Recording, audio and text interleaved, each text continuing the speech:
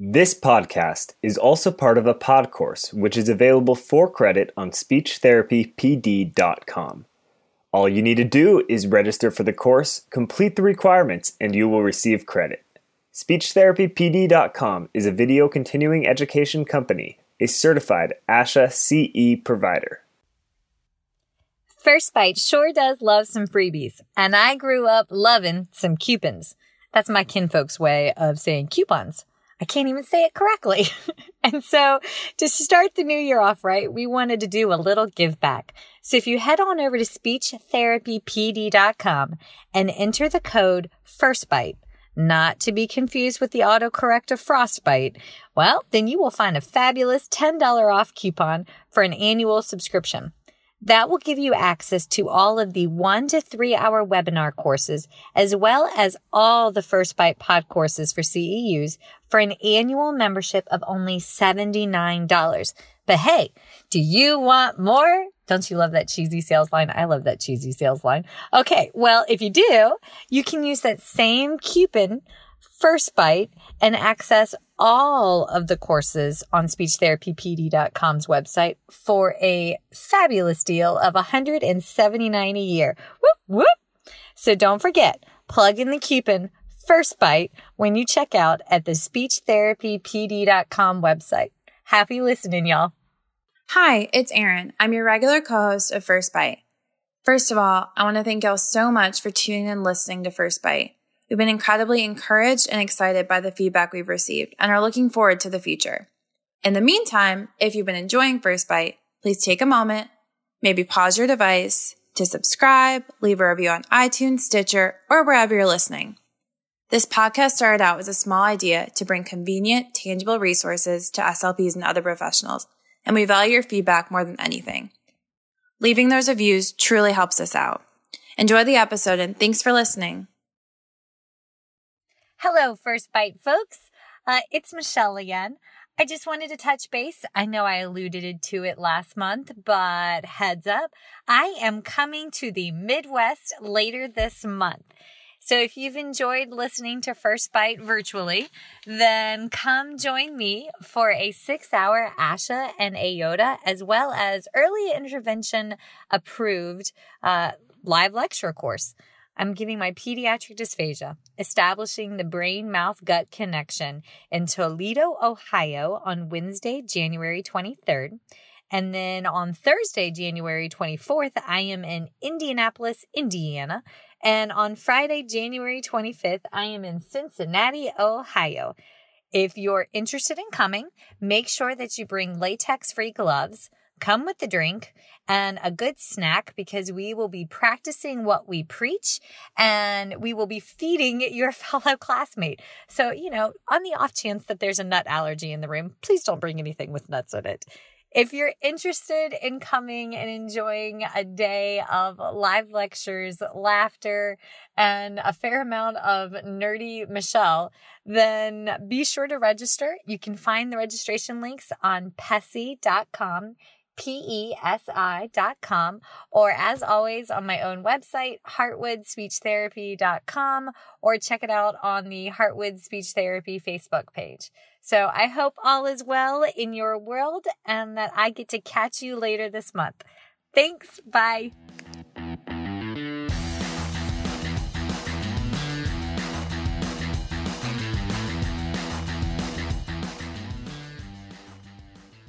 Hi, folks, and welcome to First Bite, fed, fun, functional resources for the pediatric clinician.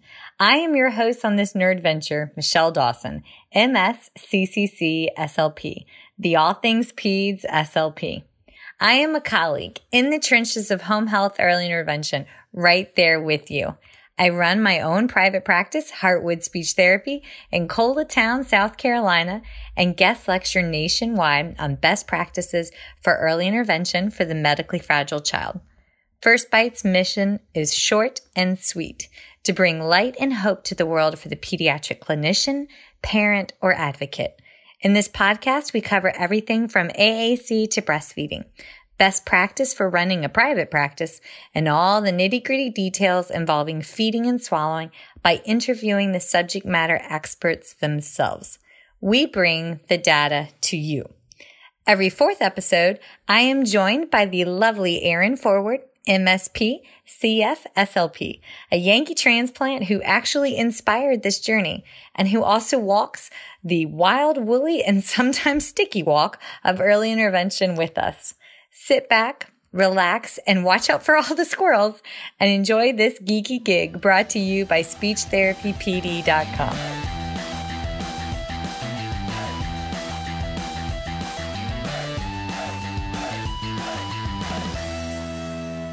Welcome back to First Bite, fed, fun, and functional resources for the pediatric clinician. I am your host, Michelle Dawson, the All Things Peds SLP.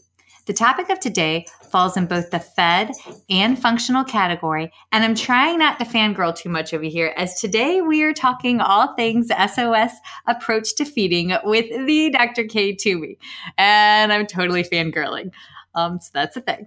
I first came across the SOS approach a few years ago while observing a colleague's speech therapy feeding session, and I was amazed at how methodical her approach was. Methodical, but fun and therapeutic for the kid that she was working with. After a bit of research, I found out that it was a bit more involved than the oversimplified kiss it and tell it goodbye description that had basically been crash course to me standing in the hallway between patients. And after digging into the SOS approach, I found that I loved that it was designed by a pediatric psychologist. Why? Well, folks, we are SLPs, OTs, EIs. We are not psychologists. And I firmly believe that they have a critical role to play when treating our patients. And they need to be not only invited to the table as lip service, but truly involved in treatment and plan of care development.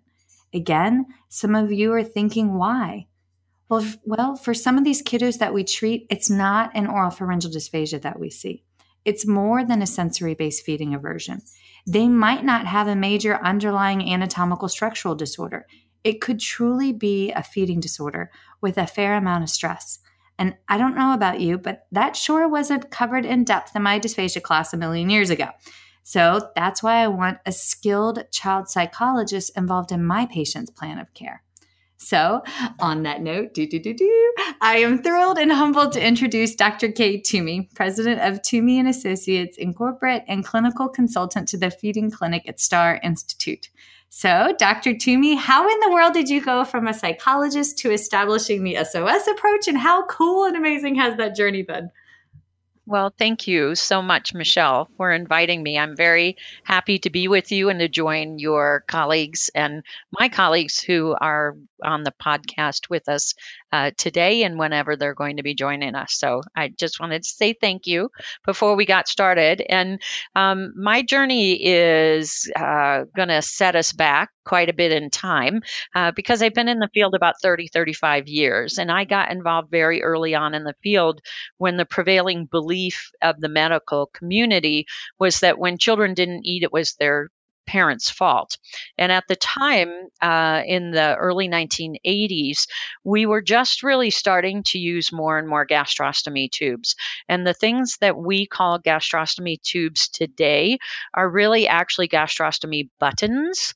And we call them G-tubes or gastrostomy tubes really because of the history. And that is because when we first started putting tubes in kids, what we would do is take an adult urine Foley catheter and we would stitch it into the child's stomach and we would put a hemostat clamp on the end of it to make sure nothing leaked out. And that was my first experience in working with a kid who didn't eat. And I was asked as a psychologist on the medical team at the time to go in and evaluate this child and family who had just had this pretty major procedure done because having a G-tube in the 80s was a major surgical procedure. And the feeling was that she had to get this G-tube because her parents were somehow not feeding her appropriately, and that I, as the psychologist, was supposed to go in and fix this family. And when I went in to work with the family and the child, what I discovered is I had a very warm, lovely, delightful set of parents who were doing everything that everybody told them to try to get their child to eat, and a child who really wasn't physically competent to do the task. And so that's what got me interested in the field, because I wanted to know as a psychologist, why did everybody blame the parents when this kid didn't eat? And really over the years of working in the field, what the research shows is that the parents are the cause of a child's feeding problem in only about 5 to 10% of the cases in reality. There's certainly things we do as parents that makes our kid eating better, and there's things we do, unfortunately, that makes it worse. But in general, parents are not the cause of a child not eating. And that's really been one of the myths out there about eating that's been very hard for us to undo over the years.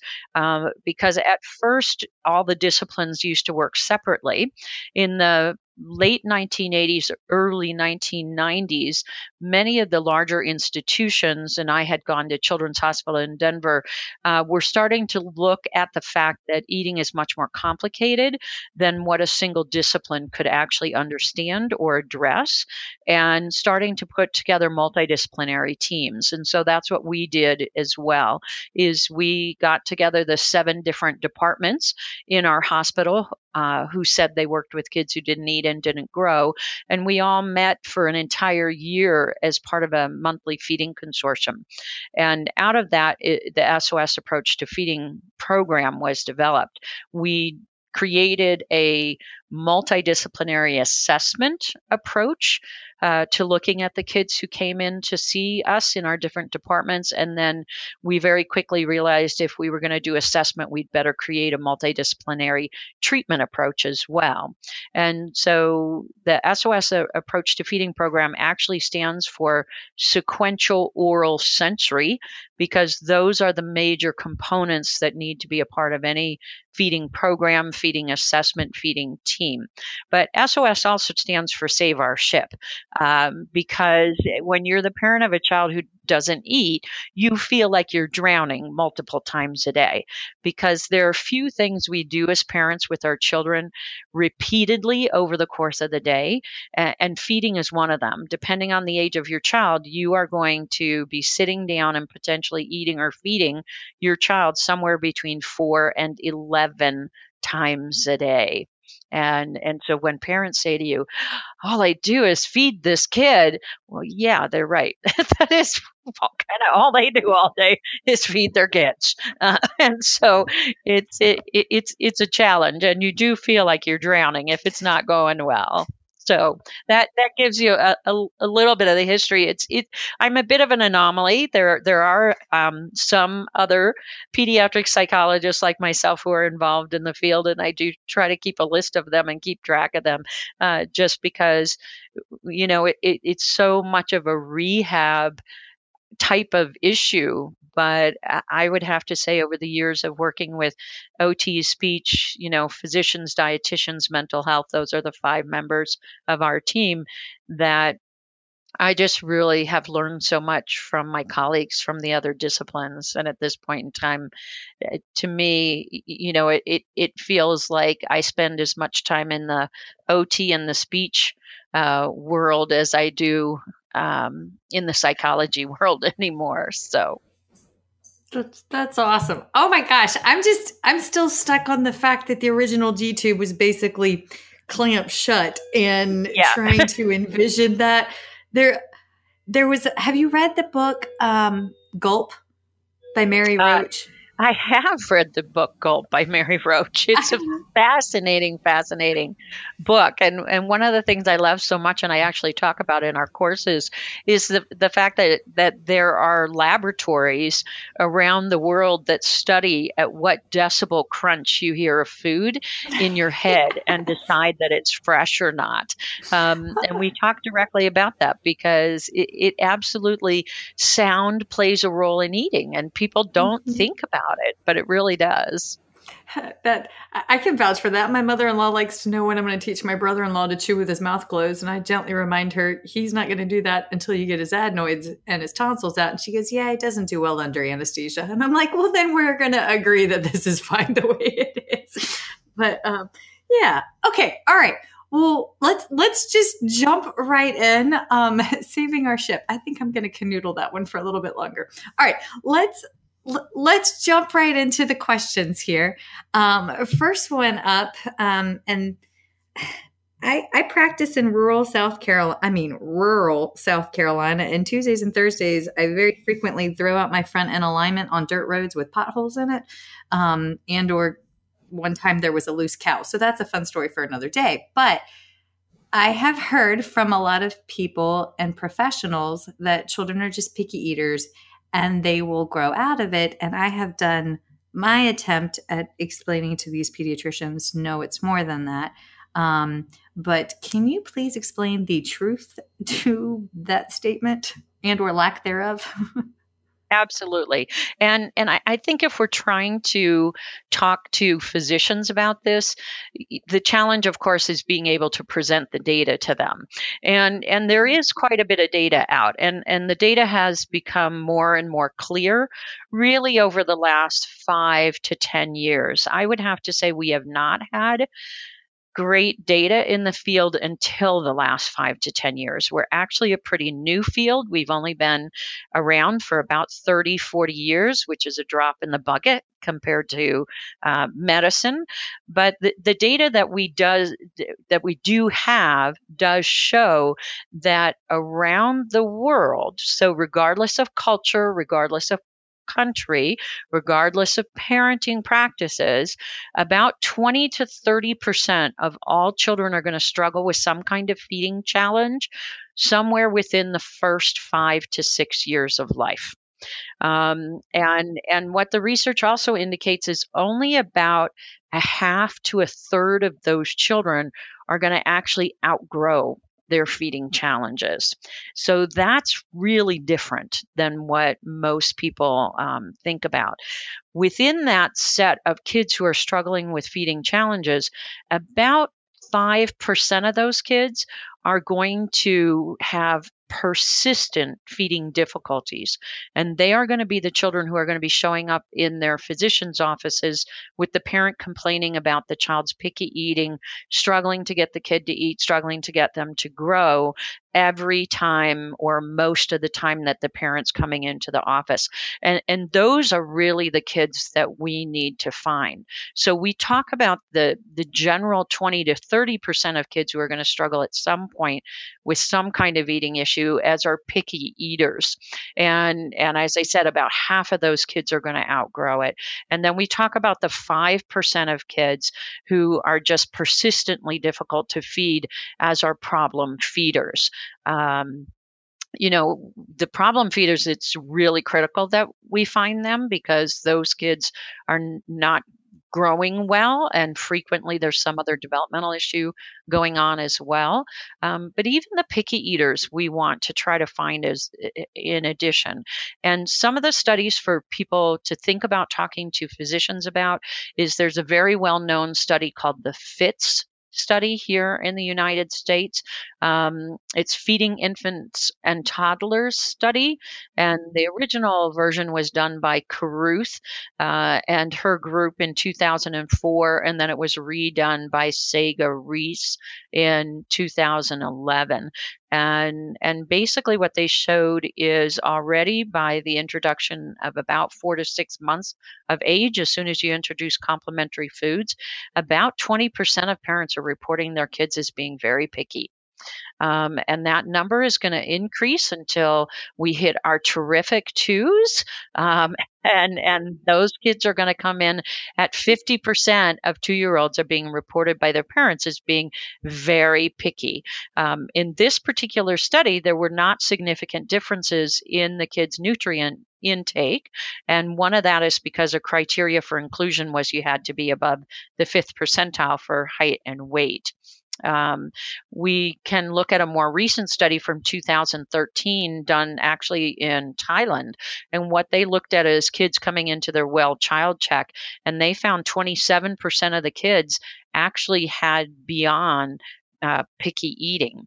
And again, we see this developmental trend where they saw about 28% of the kids around a year as struggling, about 27% of our terrific twos in their study.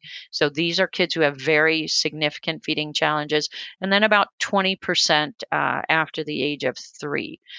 Study out of Canada is going to show if you're looking at kids between 2.5 and 5, 30% of parents are going to be reporting at one point or another that their kids are struggling with some kind of feeding difficulty. And then there's a very well-known longitudinal study out of England that's called the Avon Longitudinal Study of Parents and Children. And they have been studying these children in this data set since 1991. And so the longitudinal study, of course, is the key piece of this because we can look at what's going on today and we have the data of what they were like when they were younger. But of course, when we were collecting the data originally, we didn't know what the kids were going to go on and be diagnosed as.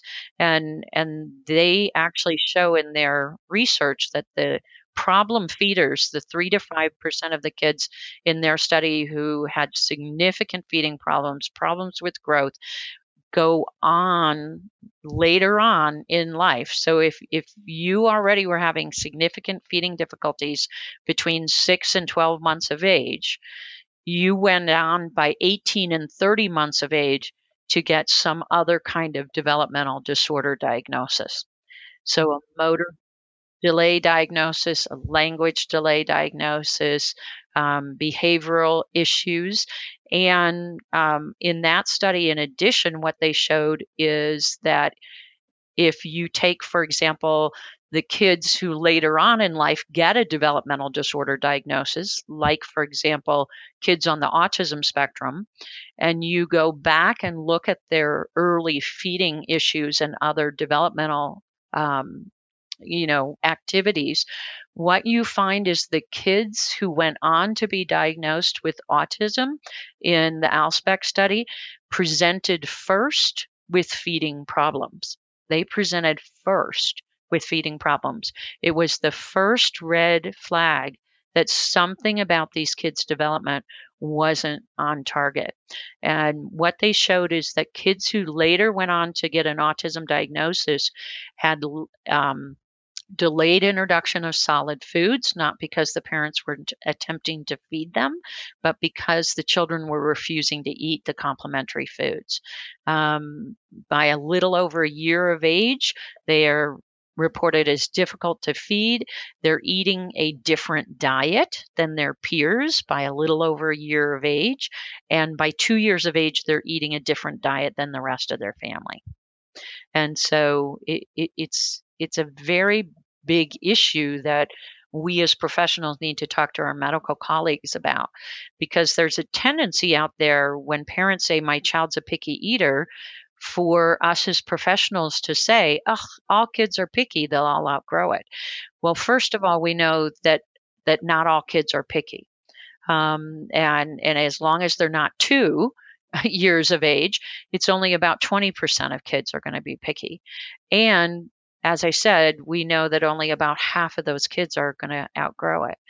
And in fact, the challenges that a child's having from an eating standpoint should mean that those are the kids that we flag and pay attention to the most, because they may go on and have some other problem. And in fact, the study out of Canada showed that the children who were persistently difficult to feed between 2.5 and 5 years of age had body mass indexes under the 10th percentile by the age of 5, which is an indicator of poor nutrition. And so it's really something, that we need to help professionals understand is we don't want to panic the parents who are coming to us saying my child is picky, but we don't want to disregard what they're saying either. Those parents who come in and say this kid is picky and they're picky eaters, those kids, we need to put a star on their chart or somehow flag them as a child who needs closer monitoring, because that child is at a much more significant risk for some kind of feeding difficulty. So go ahead. Then how do we explain to the physicians the difference between picky eating versus problem feeding? So we've developed over the years of being in the field some ways to help providers understand how worried you need to be. And we actually have created a list of criteria that differentiate for us between the picky eater and the problem feeder. And in fact, in our practice, if we have somebody in regular OT or PT or speech, and the therapist is saying, hey, the parent is coming to me really concerned about their child's eating, is this, a big enough concern that we should have them in therapy?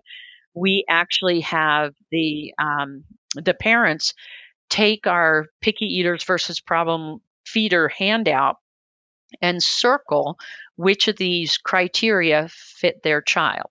And so a picky eater, for example, when you count up the number of different foods that they eat, most of them have somewhere around 30 or more foods in their food repertoire. And when I talk about counting up foods that kids eat on a regular basis, I don't mean that you just write down, okay, they eat beef, they eat chicken, they eat crackers, because a food is different to a child based on its sensory properties and what kind of oral motor skill you need to eat it. So you have to talk about the fact that if your child eats a hamburger, that's actually a really different food than if they eat steak. If there's a lot more to that one. Yeah. If they eat an actual, slab of chicken breast, that is really different than eating a chicken nugget. And so, eating something like a Triscuit cracker is really different than eating something like a goldfish cracker. So you want to think a little more broadly when you make up your list of how many foods is my child eating. So those picky eaters usually are somewhere around 30, but those problem feeders, those kids are going to come in at under 20 foods in their food repertoire. And do you have a copy of this list that if individuals wanted to use in their practice? Sure. Yeah, they can absolutely go to the SOS Approach website and they can get a copy of the Picky Eaters versus Problem Feeders handout. So it's www.sosapproach.com. And they can go to just the main website and they should be able to find the download for this handout. I didn't mean to interrupt, but I was just thinking, problem. I know somebody out there listening is thinking, how do I get this list? Yeah. Another thing that we see is that there's a phenomenon out there that we call food jagging. A food jag is when somebody wants to eat the same food over and over again, either multiple times a day or multiple times during the week. Everybody food jags. I always say that's why most of us have about 3 half-eaten boxes of cereal in our cupboards, because you get about a box and a half through, and then you're like, blah, I don't want that anymore. And then you switch to pancakes, and then you're sick of that, and then you switch to bagels, and you get sick of those. Because the other piece of food jags, that what happens to all of us when we food jag long enough on a food is we get sick and tired of it and we don't want to eat it anymore. So we talk about that as being called burnout. Most of us, if we food jag on a food, we burn out on it. If we take about a 2-week break and you give that food to us again, we'll eat it again. And that's what you see with kids who are picky eaters. If they food jag, burn out on a food, get sick and tired of it, as long as you give them a break of 2 to 4 weeks, they'll come back and eat that food again. When you do that with a child who's a true problem feeder, if they burn out on a food, you give them a 2-week break. When you re-present the food to them, they either act like they've never seen it before in their lifetime, even though they just lived on peanut butter sandwiches for the last 2 years of their life at lunch, or they act like it's the worst evil thing you could possibly have ever given them on the planet. And so what happens with kids who are problem feeders is they burn out on cereal, and then cereal's completely gone out of their food range. Then they burn out on pancakes, and pancakes are completely gone. Then they burn out on French toast, and French toast is completely gone. And this is how we see as therapists kids who come to us at 4 or 5 years of age or older, 6 or 7, who only have 10 foods in their food repertoire when maybe they were a year, 2 years of age, and they had more like 20 or 30. It's because they've been allowed to food jag and they burn out and now that food is gone. And that's a pretty classic presenting picture for a problem feeder. Another difference between picky eaters and problem feeders is that if you give a picky eater a new food that they've not seen before, they'll do what I call kind of piss and moan at you. They'll fuss about the fact you've given them something new. They won't typically just dive in and eat it like other kids will do. But a problem feeder, when you give them a new food on their plate, they just have a massive meltdown. They cry, they throw, they leave the table, they run away, they crawl under the table. So the difference between the picky eater and problem feeder is really that degree. How severe of a reaction is this child going to be having?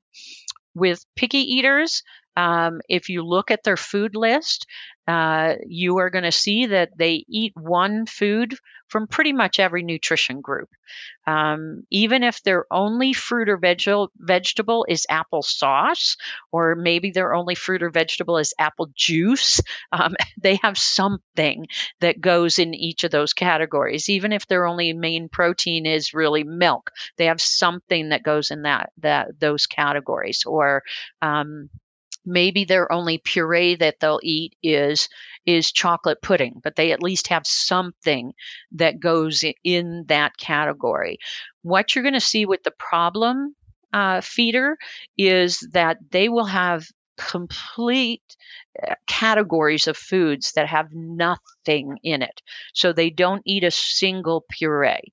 They don't eat anything that's crunchy at all. They have no fruits. They have no vegetables. And so you see there's big holes in the diet of the child who's a problem feeder. Another thing that we see, and this is definitely comes out of the research specifically, is that those picky eaters are going to oftentimes be sitting down with their family to eat, but they're eating some different foods. So, the parents doing what we refer to as short order cooking. So everybody else in the family is having, spaghetti and meatballs and salad, and the picky eater has some chicken nuggets on their plate as well. So the parents are kind of making two different meals, but at least they're sitting down and trying to eat together. That's not what you see with the problem feeder. Problem feeders typically are eating completely different foods than the rest of the family. They won't let any of the family foods be on their plate. Like the picky eater maybe eats the garlic bread out of your spaghetti and meatballs and salad and garlic bread dinner along with their chicken nugget. But the problem feeder won't eat anything at all that the family is eating. And oftentimes they're not eating with their family either. They're frequently being fed at a completely separate time.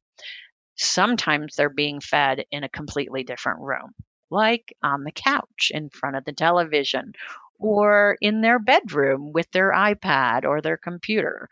And obviously, this is just a huge problem, because if they don't ever see any food except the foods that they eat, how are they ever going to learn to eat any other food? But it's a trap that we see families get into when they have problem feeders.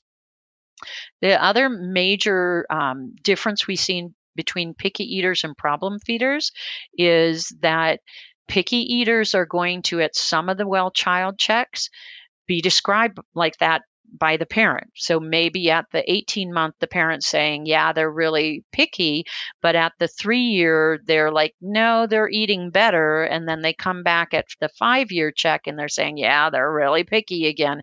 So docs are going to hear sometimes they're described as picky, sometimes they're not described as picky. That's usually your picky eater. The kids who the doc is hearing at 12 months, 18 months, 2 years, 3 years, 4 years, 5 years, etc., the parent is saying, I can't get this kid to eat. They're picky. Nobody can get them to eat. We're struggling to get them to gain weight. Those kids are the problem feeders. And those are the kids we need to get our medical colleagues to be able to pay attention to and flag as the child that needs to be watched. Like I said, the data from the author's name is Dubois from the Dubois study in Canada shows that those kids end up with body mass indexes under the 10th percentile, indicating they're in a state of malnutrition. And then the last criteria for picky eaters versus problem feeders has to do with how quickly and how easily you can learn to eat a new food. So a lot of people out there believe that eating is a two-step process. You sit down, you eat. We like to talk about in our courses that many professionals think eating is a three-step process. You sit down, you touch the food, and then you eat it. And actually, neither of those is accurate. What we find is children who are typical eaters are going to learn to eat a new food in about 15 to 20 steps in the process of the steps to eating. Kids who are picky eaters are going to be more like in the 20 to 25 steps to learn to eat a new food. And children who are problem feeders are going to be closer in what we call the 32-step range. And in SOS, that is what we talk about. We talk about to learn to eat new foods with children who have significant feeding difficulties. On average, we're seeing it's about a 32-step process. So that puts you in the problem feeders. If you're working with kids on the autism spectrum, probably more in the 40 to 60 steps in their steps to eating hierarchy. So those are going to be the major criteria that we look at here. And so we have 7 major criteria, and we talk to families about if, you have 2 to 3 of the criteria for the problem feeder, you really need to think about getting your child in to have some therapy. If you only have 2 or 3 of the picky eater and none of the problem feeder, maybe you would want to see a therapist. Maybe it's not going to be a big priority. But if you have more than 2 or 3 total picky eater or problem feeder criteria, that's an indicator that it's important that you talk to a therapist. This podcast is brought to you by SpeechTherapyPD.com. SpeechTherapyPD.com is an engaging, evidence-based continuing education site that offers over 450 continuing education hours. The best part? The information garnered can be applied in therapy immediately. It's functional and fabulous without the hassle of trying to translate technical jargon from a research article. Can I entice you more? Well, then get your suntan lotion ready because next summer, SpeechTherapyPD.com is hosting a CEU cruise. That's right. July 27th through August 3rd of 2019, the amazing, delightful, and oh so kind Shar Boshart, MACCC SLP, will be the featured speaker for 12 plus continuing education hours on a cruise ship through Greece. That's right. You heard it right. Greece. Want to get the preview or want to catch a preview of the information she's going to share? Then tune into her pod course, The Speech Link, which is also eligible for continuing education through SpeechTherapyPD.com. Maybe, oh just maybe, I'll see y'all in Greece. All right. So one of the things that popped up in my mind when you were describing the picky versus problematic and the dinner table salad spaghetti was my sweet baby brother, who's the reason I'm a speech therapist, only eating white bread, mayonnaise, provolone sandwiches, and food jagging for the summer till he burned out. And then he went through the cycle all over again, like, a month later. Yeah. My stepmom was like, don't worry, it's good for him. He will outgrow this. And he did. He's like 6'3" and like cut out of wood. But I mean, he basically survived off of provolone mayo white bread sandwiches for a summer. So he was one of the lucky ones who outgrew it. He was, but he also had a cleft. He had a cleft of his lip, and he had to have his nair repaired when he was 17, and Wow. with difficulty latching. And he was diagnosed with a flaccid dysarthria and not apraxia when he was 4. So, Wow. but so like everything you were describing, I have seen as a clinician, and it's kind of interesting to me that, yes, I saw that as a clinician, but I saw that as a kid growing up, and he's the reason I'm a speech therapist. So it was just kind of, it is interesting. So yes. So Okay. and it's that difficulty that, we have is trying to figure out, okay, who is going to outgrow this, who isn't going to outgrow this. And then we don't actually have the data or the research to understand what is the nutritional cost to the body to spend 3 months just living on white bread and provolone sandwiches.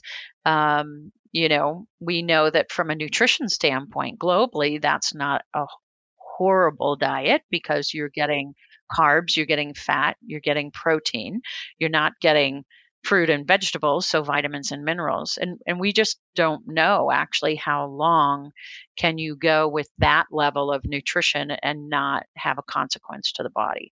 Yes. Well, I mean, he was, like you said, one of the lucky ones, so it worked out. But I think all the milk he drank and the soccer he played balanced. But okay. Absolutely. You get a lot of vitamins and minerals out of milk. And as long as you're drinking milk, you can actually keep up your nutrition pretty well. Yep, he was the one that my mom had to get like a second fridge for to keep all the gallons out, I mean, even into high school. But I mean, I'm the oldest of 5. We were going to need a second fridge any which way you shook it. So like, there it is. Okay, well, I'm checking our time, and we've got about 15 minutes left, so that we can still be respectful to give the folks time for Q&A at the end, because I know there will be Q&A questions at the end. Sure. And we had a couple more that we wanted to cover. So do you want to go through how we as professionals can help children to eat better? Or do you want to jump right into SOS approach to feeding? Where would you like to go? Let me see if I can swing kind of both of them. I was just trying to also look through our questions. There they are. So I think, like I said, let me see if I can take both of them. How do we help kids who are struggling with their eating? What we want to think about as professionals is to help parents understand the complexity of eating, and to really think about what are some concrete, straightforward interventions that we can do as professionals that will be helpful to families instead of getting in their way. And one of the biggest things we can do as professionals is help parents understand the role of postural stability in eating. So when we talk about why children don't eat, a lot of people think that kids don't eat because either they have bad parents or they have a behavioral problem. And of course, as a parent, when you tell a parent your child has a behavioral feeding problem, what the parent hears is you have a stubborn, obnoxious, willful little brat who isn't eating to piss everybody off, right? And what we know is that feeding issues are not all in the kid's head. Feeding issues are not all in how the parents parent. Feeding issues have to do with how the child's body does or doesn't work correctly. And that can range from the child having an issue with organ systems or muscle systems, or how they learn, or what their sensory processing is, or maybe they're just not on track from a developmental standpoint, or they don't have good nutrition. So there's lots of physical reasons why kids don't eat well, including skill deficits. And one of the things that we find really gets in kids' way, especially kids who have any kind of muscle, motor issue, muscle tone issue, focusing, attention issues, and certainly even oral motor issues, is our ability to sit up, to sit in a steady position, and then be fully focused on the meal at hand. And the problem around postural stability is that most children are put in either high chairs or adult seating arrangements.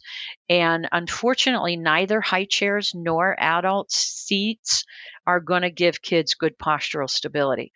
The key to having good postural stability is that the child is sitting in a position that puts their hips at 90 degrees, their knees at 90 degrees, and their ankles at 90 degrees.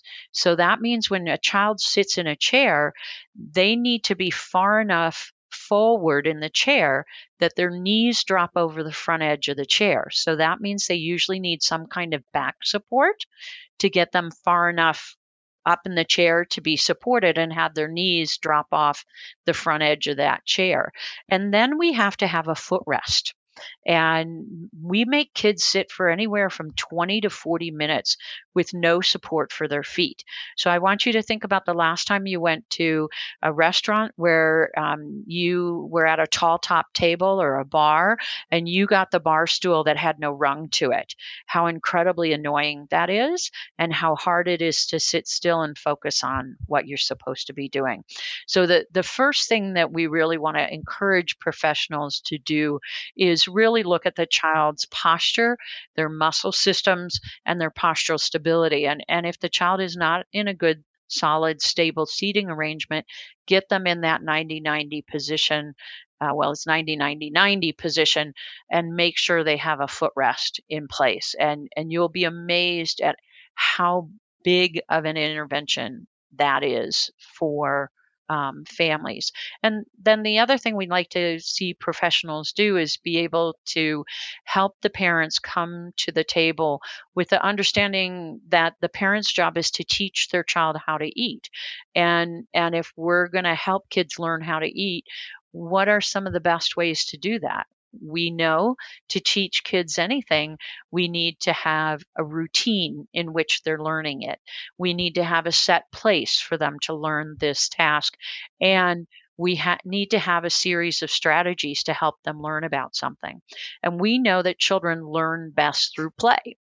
It's fascinating to me that we teach kids, their words and the alphabet by teaching them songs and drawing pictures, and we teach them their colors and all sorts of, sports and everything through play. But somehow when it comes to eating and feeding, there is no play involved. No play. It's all about compliance. And that's just fascinating to me. And the SOS Approach to Feeding program was really developed out of this what's really a transdisciplinary beyond multidisciplinary view of the fact that eating is the most complicated thing we do as human beings. It's the only thing we do that involves all 7 areas of human function. You have to have each of those areas working well, and then you have to integrate within and amongst all 7 of those areas.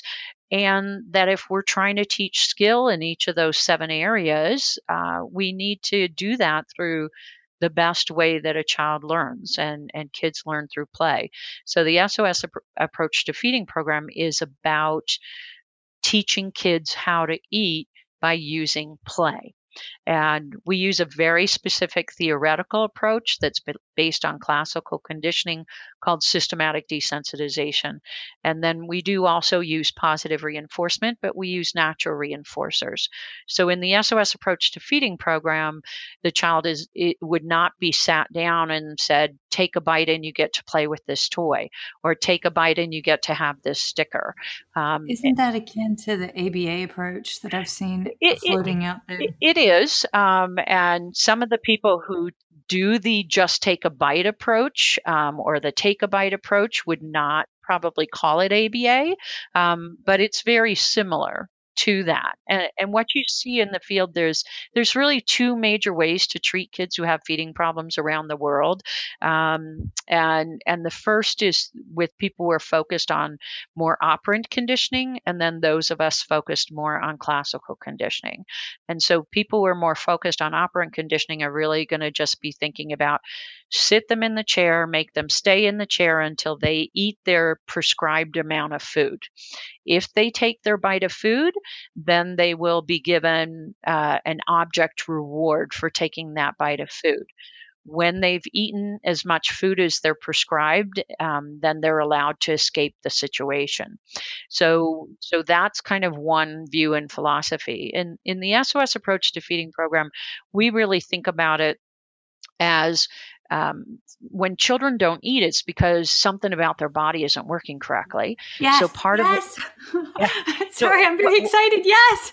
Yes. What we have to do as professionals is figure out, okay, what about their body isn't working correctly? Sometimes it's major, like there's an actual organ system issue. They have chronic respiratory disease, or maybe they have food allergies, or some kind of endocrine problem. But sometimes it's more what's wrong with their body is that their sensory systems aren't working quite right, or their gross motor skills aren't quite on target, or their fine motor, or their oral motor, and that it's more of a skill deficit issue about what the body isn't working right. So if we believe that feeding difficulties are physically based, skill driven issues, we believe in teaching the kids the skills they need in a way that breaks the skills down into steps that can be accomplished. So we talk about in the SOS approach, we're a bottom up approach to teaching kids about eating. We start with the smallest component of the skill. We teach that skill, and then we move to the next one, and we teach it through play until we get to the highest skill, which is eating. And the folks that focus on operant conditioning, they're taking a top-down approach. The underlying belief in a top-down approach is that the child has the skill to do the task. And we don't believe that. We don't believe that kids have the intrinsic skill to do the task, because what we know is eating is driven by appetite instinct only for the first 4 to 6 weeks of your life. Then it's driven by primitive motor reflexes to 4 to 6 months of age. After 4 to 6 months of age, eating is a voluntary muscle movement pattern. And after 4 to 6 months, you only have 3 choices. You learn to eat, you learn to not eat, you learn to kind of sort of eat. That's it. Those are your 3 choices.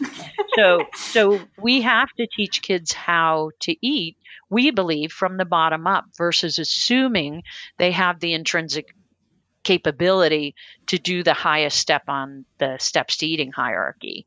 So I oftentimes you just brought me so much joy. How I talk to families about it is it's kind of like, how would you approach a child who's really afraid of the water? How would you teach them how to swim? One philosophy says you let them play next to the water for several days, put their toes in for several days, go up to their knees several days, their waist, their chest, they put their face in the water, take their feet off the bottom of the pool while you're still holding them, and then you let go and they learn how to swim. That's systematic desensitization, a bottom-up approach.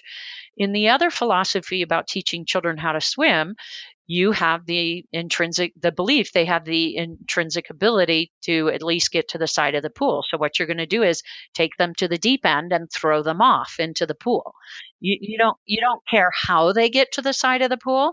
You just care that they get over to the side of the pool. So it's a top-down approach to teaching kids about something.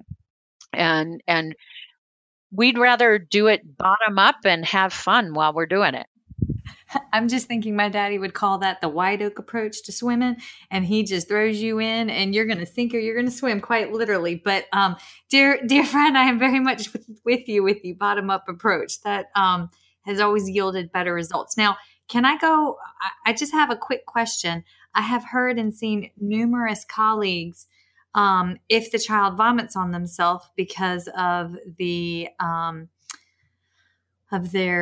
during the middle of a feeding session, I have seen where they just make the child wipe it off and then keep on trucking. And I intrinsically do not believe in that approach. I do not think a feeding session should ever push a child to the point that they are overwhelmed, that they vomit. It should be, like you said, fun. What is your gut instinct on that, and your skilled clinical opinion on that? So if a child is throwing up during your session, you really do need to step back and figure out why, because children will gag and retch during a session for oral motor reasons. They'll do it for sensory reasons. But if they're starting to gag or retch, our belief is that's a signal your play isn't working and you need to back up, step back, help them get calmed back down so you can re-engage them in a positive fashion. But there are other philosophies that say you cannot let the child escape the situation because you're doing negative reinforcement. And if you're pushing a child to the point where they're throwing up, you're definitely doing negative reinforcement. And it's highly aversive. And what we know is that when something is highly aversive, what happens is your adrenaline system is triggered, your fight, flight, fright system is triggered. And what we know about your adrenaline system is it actually goes to the appetite and satiety centers of the brain and tells your brain to turn off your appetite, because adrenaline is a very old system. It's designed to help you run away from predators or fight off predators. And so if you're running away from a saber-toothed tiger in the primordial jungle, you really don't want to stop and think about the fact you missed breakfast this morning. And so your body, literally, the adrenaline says, turn off your appetite. You have to focus on running or fighting back. So not only does adrenaline turn off your appetite, but you also need to shunt the blood from your digestive system out to your arms and legs. So when you activate a child's stress reaction during a feeding situation, you turn on their adrenaline, make their appetite go off, and you shut down their digestive process on top of it. And to me, as a feeding therapist, that's just shooting myself in the foot. I don't know why I would want to do that. I come at it from the philosophy that we need to give the child a little exposure, let them get used to that exposure, master the skill at that level, and then move them up to the next step. And I'd much rather do it through play and having fun. We laugh every single day. Some days we're laughing so hard we're crying because kids are absolutely hysterical. They are just absolutely hysterical. And not getting into that adrenaline reaction with the kids. And we know from lots of research that children are going to learn to do the task best in a situation that uses just positive reinforcement and a situation that most closely mimics where you want the task to be replicated and what kind of situations, environments. We need to teach the kids how to eat at a table with other people around, with their parents present, because that's what they need to do. It really doesn't matter if this child comes into my clinic or my school and learns to eat from me. Really and truly, it doesn't matter if the child learns to eat from me. Unless I want to move home with this kid, it doesn't matter if they learn to eat from me. What matters is that this child learns to eat wherever they're at, for their parents, for their school teachers, for their grandparents. And that requires that you teach skill and that you teach a broad set of complex brain pathways for eating anything, anywhere. And that's really what we do in SOS. Our goal in SOS is not to teach a child to eat a single food. Our goal in SOS, we don't have target foods. There's no such thing in SOS as a target food. Our goal is not to teach kids to eat a specific food to get a toy. My goal is to teach the kids to eat any food out there because they have the skills to do the task. Yes, I'm clapped. Okay, so now, yes, you have no idea how badly my personal soul needed to hear that today, because I have given out, when your cup is empty. And sometimes I feel like I'm an anomaly because I I use the bottom up approach, not in the SOS world, because I'm not certified. We got to talk about that. But it's just come to a course. Come Okay. to a course. This is happening. Okay, but so very much. Thank you. Before my Irish starts leaking and I get weepy, you make me feel sane. Okay, so how do I do that? How do I go about adding? I mean, being an SOS certified person's been on my bucket list, but I've been in the world of baby making and child rearing, and now that the youngest is almost completely potty trained through the night, like my life is coming back to me. So, how do I go about being certified in SOS? Right. So it starts at the lowest level. Start with just coming to a course. So the easiest way to find out where we're going to be is to go to our website. So that's www.sosapproach.com, and you can go into the professional tab, look for conferences, and we present somewhere in the world at least once a month. Very often once every 3 weeks or so. And you can find someplace near you where we're going to be, hopefully. Or if we're not going to be someplace close to you soon, maybe you can find someplace where you have family or you have friends that you'd like to go visit. We're going to be in Miami in December. That's somewhat close to you. We're just in in Rome, Georgia, in September, which is not horribly far from you, but. I know. I saw that and I missed that, and that was not in Pack Dawson budget last month. So we're compiling Pack Dawson budget for year 2019. Yep. But Yep. Is it a week-long class? It is with like 3 3/4 days, and so depending on who the host is, the price is going to range. Typically somewhere between $700 and $800 for essentially 4 days. And we go 8 to 5 each of the first 3 days, and then we're 8 to 3:15 on the last day. And it's typically a Thursday, Friday, Saturday, Sunday in the US, so that people only have to take 2 days off of work. But obviously, when you have babies and little ones, then you're away on the weekend. So we have a number of therapists who come with their families, and especially our breastfeeding moms are usually having babies come to the conference and doing some feeding while we're having the conference, which is 100% okay with us. We have no issue with that whatsoever.